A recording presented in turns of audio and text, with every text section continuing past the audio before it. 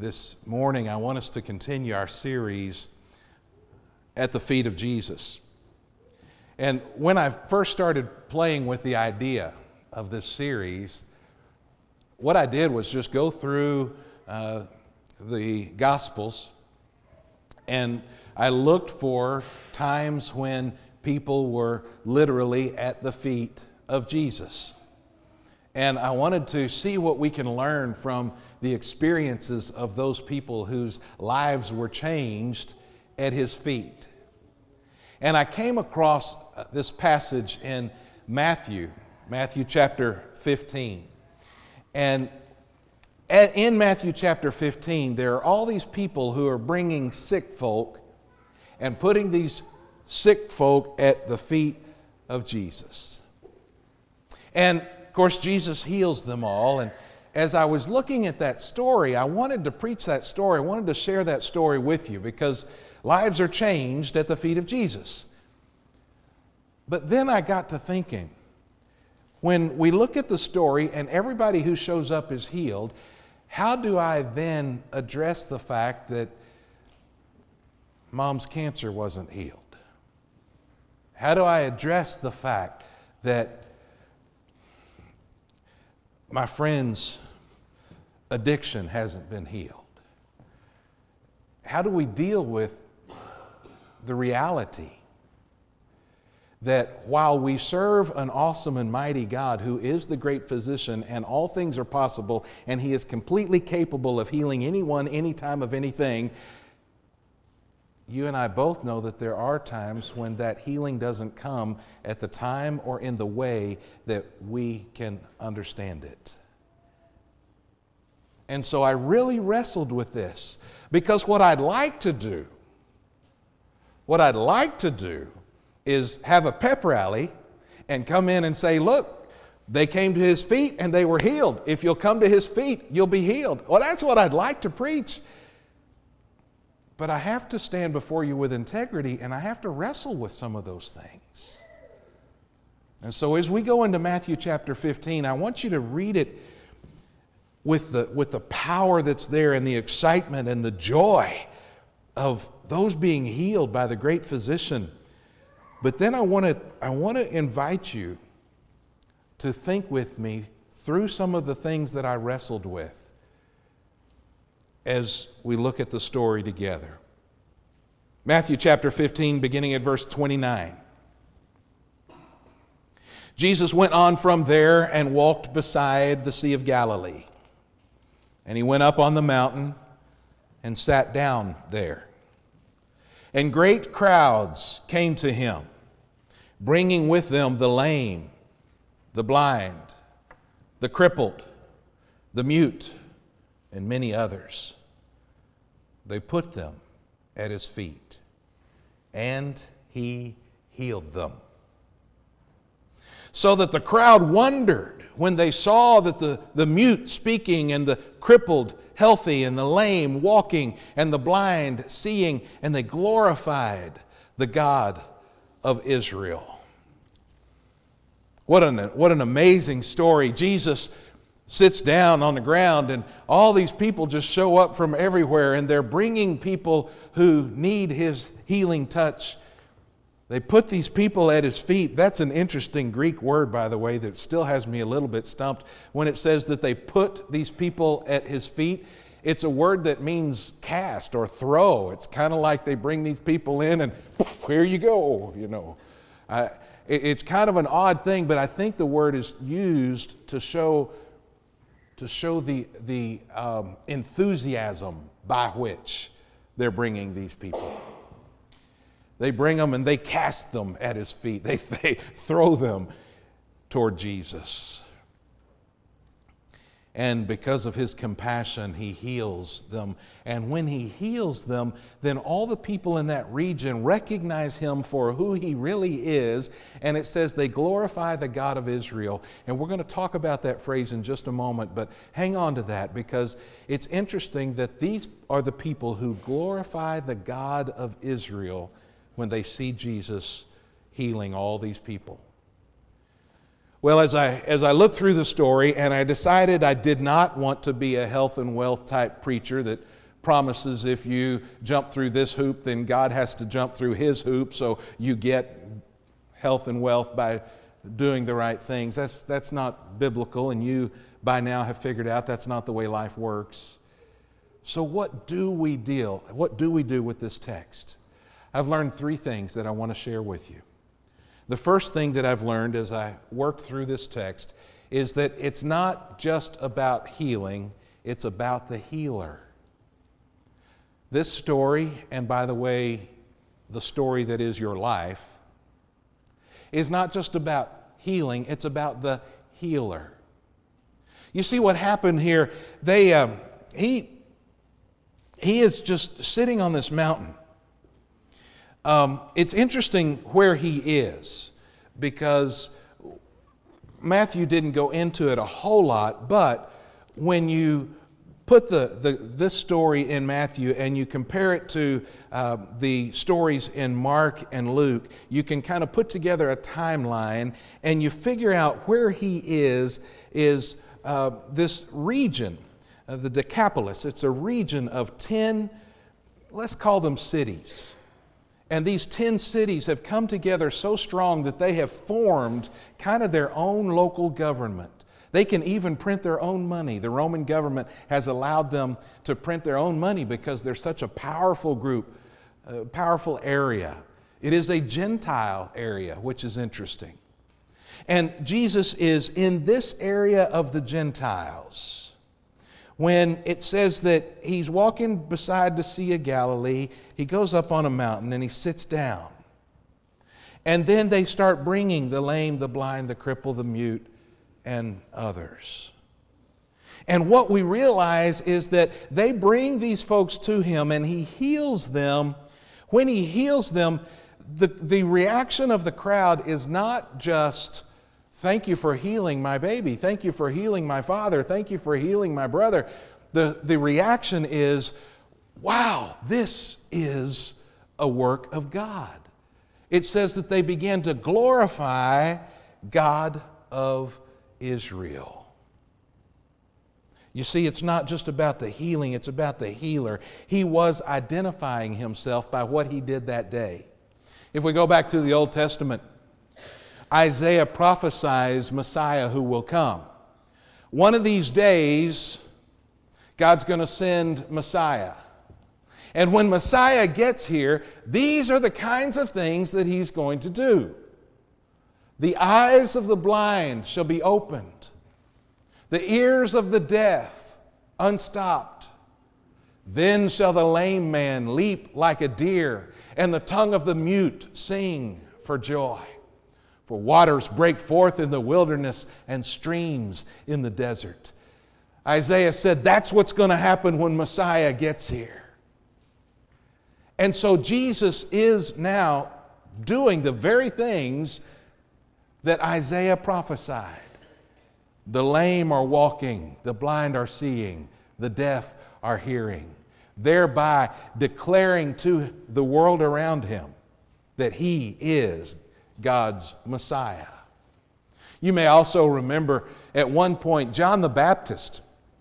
Remember, John the Baptist is the one who was baptizing, and Jesus came up, and John says, "Hey everybody, stop, look, behold the Lamb of God."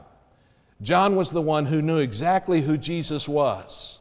You might even argue that John knew who Jesus was before either of them were really born, because the Gospels say that John danced a little jig in his mama's belly when Mary shows up.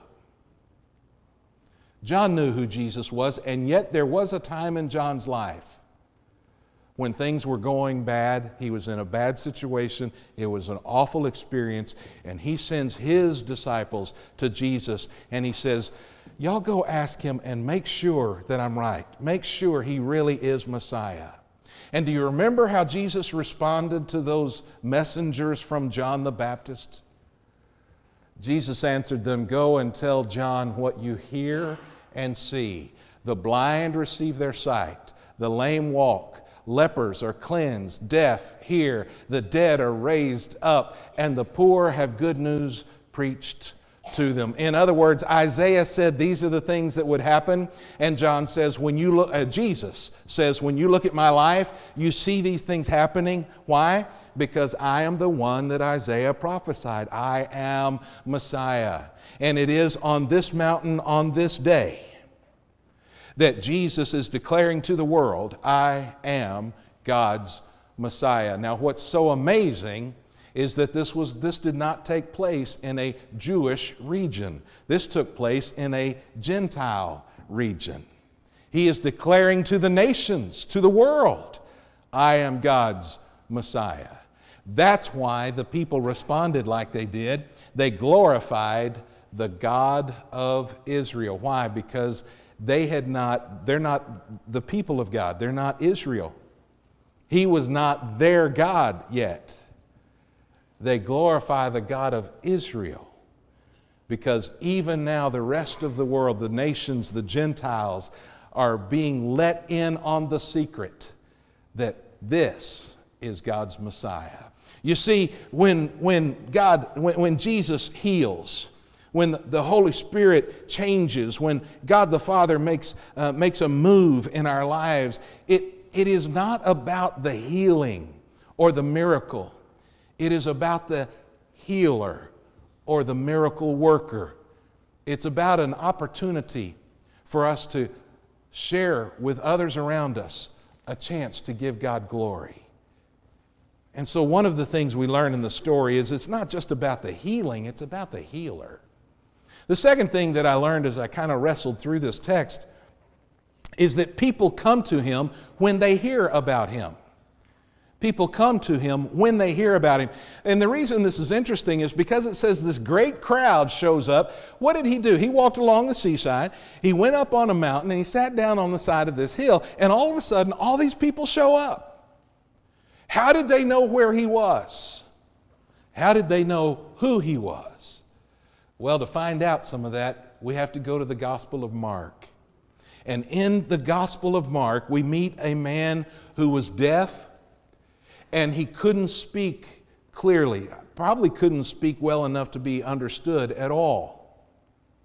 And in that story, Jesus pulls him aside from the crowd, and he heals his hearing, and he loosens his tongue, and the man now can hear, and he can speak.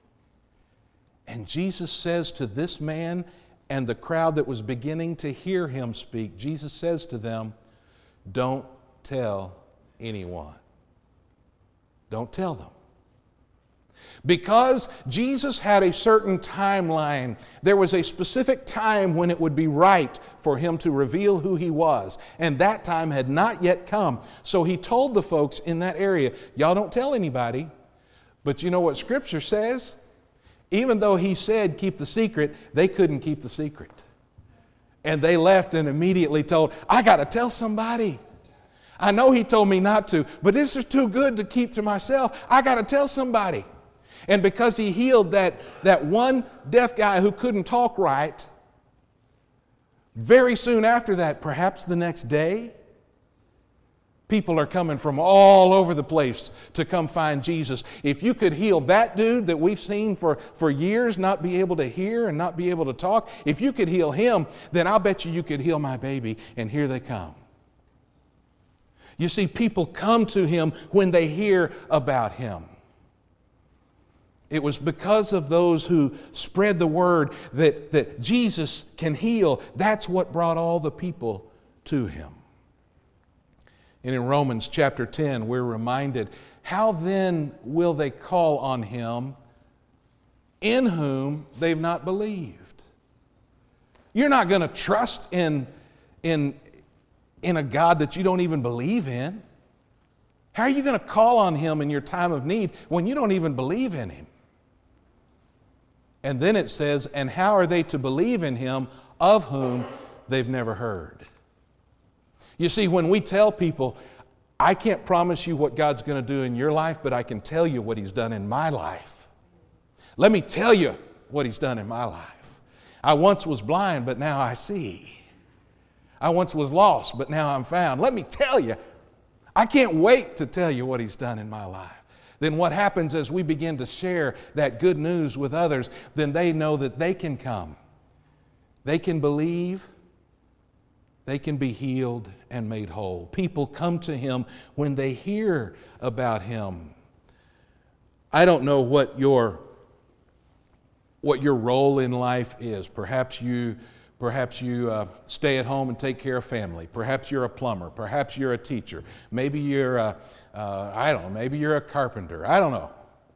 But I do know this, that if you are a child of God, regardless of who writes your paycheck, if you're a child of God, your purpose in life is to know Him and make Him known to others. That's why you're here. Your purpose in life is to know Him and to make Him known to others. They can't come unless we tell them how to find Him. People come to Him when they hear about Him. And the third thing that really struck me on this story is that you can take someone to His feet. What struck me about the story is that I realized that the lame didn't come to Jesus on their own. Why? Because they couldn't. The blind didn't come to Jesus on their own because they couldn't. The story says very clearly that people were bringing the lame and the blind and the deaf and the cripple. People were bringing others to His feet. They couldn't have come on their own even if they wanted to. Now today we obviously can't find Jesus sitting on the side of a mountain somewhere. We can't physically see Him, so we can't bring our friends and our loved ones in a physical way, but we can still bring someone to His feet, and the way we do that is through real prayer. And we bring someone to the feet of Jesus through prayer. Then we can bring to Him those who suffer from temporary illness or terminal disease. We can bring someone with a broken leg or a broken heart. We can bring someone with a physical ailment, emotional problems, or mental illness. We can bring someone who's battling in a spiritual warfare. We can bring them to His feet. And you say, well, I would bring them, but the person that I'm concerned about, John, you don't know this person. I would bring this person to Jesus' feet, but this person won't come. And I can say to you that since we're talking about prayer, they don't really have a say in it. There was a guy who was in the hospital, and he really wasn't doing that well. And I went to see him. And I asked a question that I have probably asked. I've been visiting hospitals for over 30 years in different roles. And I've asked this question hundreds of times. I ask him, can I pray with you before I go? And out of the hundreds of times I've asked that question, this is the only guy who said, nope. And he was just kind of a gruff guy. He's just kind of rough. He wasn't, if he had faith, he didn't have much faith. His wife had the faith in the family. She was the connection to the church. This guy's just kind of rough, stubborn. Might even call him mean at times. And so I had visited with him for some time. I said, can I pray with you? He said, nope. I said, that's fine. If I can't pray with you, I'll pray for you. And we left as friends, and I walked down the hallway praying for him. And what I realized is that if we're talking about prayer, we can bring people to His feet even if they would not come on their own. These folks couldn't have come on their own, and because they had friends and loved ones who cared, those friends and loved ones brought them to his feet. I want to be real careful as we talk about the miraculous healings and bringing someone else to his feet. I believe the great physician still does miracles. I believe that no one you love has any problem that is bigger than the power of God. But I also know that he does not always heal the way we hope he would. He is not a genie in a bottle where you get that bottle and you rub it just right. You say just the right words in your prayer and he's got to jump out and grant you your wish. Nor is he God in a box that we can put on a shelf until it's time to be entertained or to play or to get something, and we bring it out and we wind him up and he's got to pop up and answer our desire. He's not a God in a box. He's not a cosmic Santa Claus who is there just waiting to grant every wish we ask. You see, one of the problems with that kind of thinking and that theology is that puts us above God. We can put him in a box, and now all of a sudden, God, you have to do what I say. Since you've promised it, now you have to do it. And so I'm telling you that I want you to heal this person. All of a sudden, we now have more authority than God does, and that can't happen. So we have to be really careful how we pray and what we expect. I'm reminded of Paul, who had some kind of physical ailment. We don't know exactly what it was. He described it as a thorn in the flesh. Now we know it was more than that because he could have pulled a thorn out. It was just that was just the way he was saying. He had some kind of physical ailment.